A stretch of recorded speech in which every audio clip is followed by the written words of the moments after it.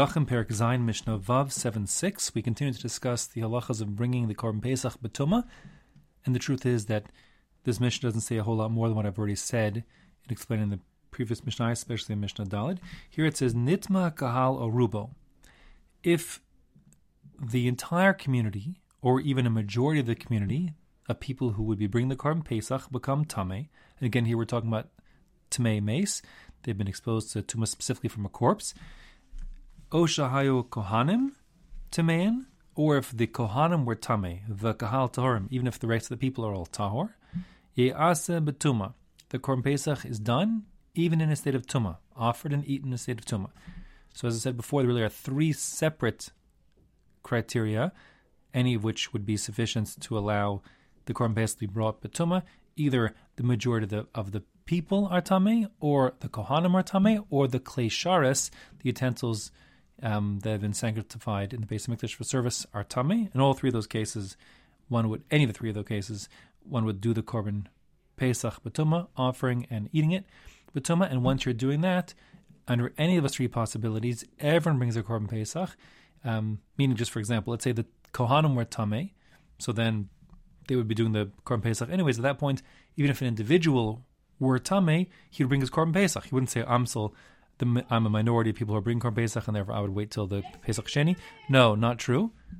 Once it's being brought in a state of Tumah, everyone participates.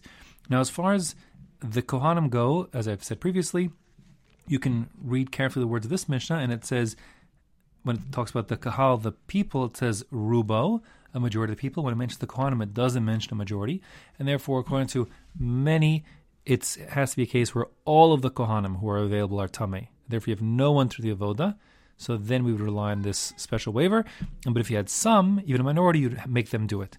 According to the Rambam, however, there's no difference. The same principle applies of Rubo, of the majority, both to the Kahal, the people, as well as the Kohanim. Meaning, even if you have a majority of Kohanim who are Tameh, but many who are Tahor, still it can be all done B'tumah, according to the Rambam. As far as how to measure the rove, the majority of the Kahal, the people, so there you're talking about the majority of people who are eligible for bringing the Korban Pesach, and we're going to measure that based to Machlokas Tanaim on exactly who's eligible in terms of the distance they are from the Beis HaMikdash. But according to Rabbi Akiva, we're talking about all the people who are around the Mikdash area, and according to Rabbi Eliezer, it's all the people who are inside of the Azara area. So the point is, you've got a majority of people who are right there, ready to bring it. That's all we're counting. We're not considering the people who are not planning on coming in the first place to bring the Korban Pesach.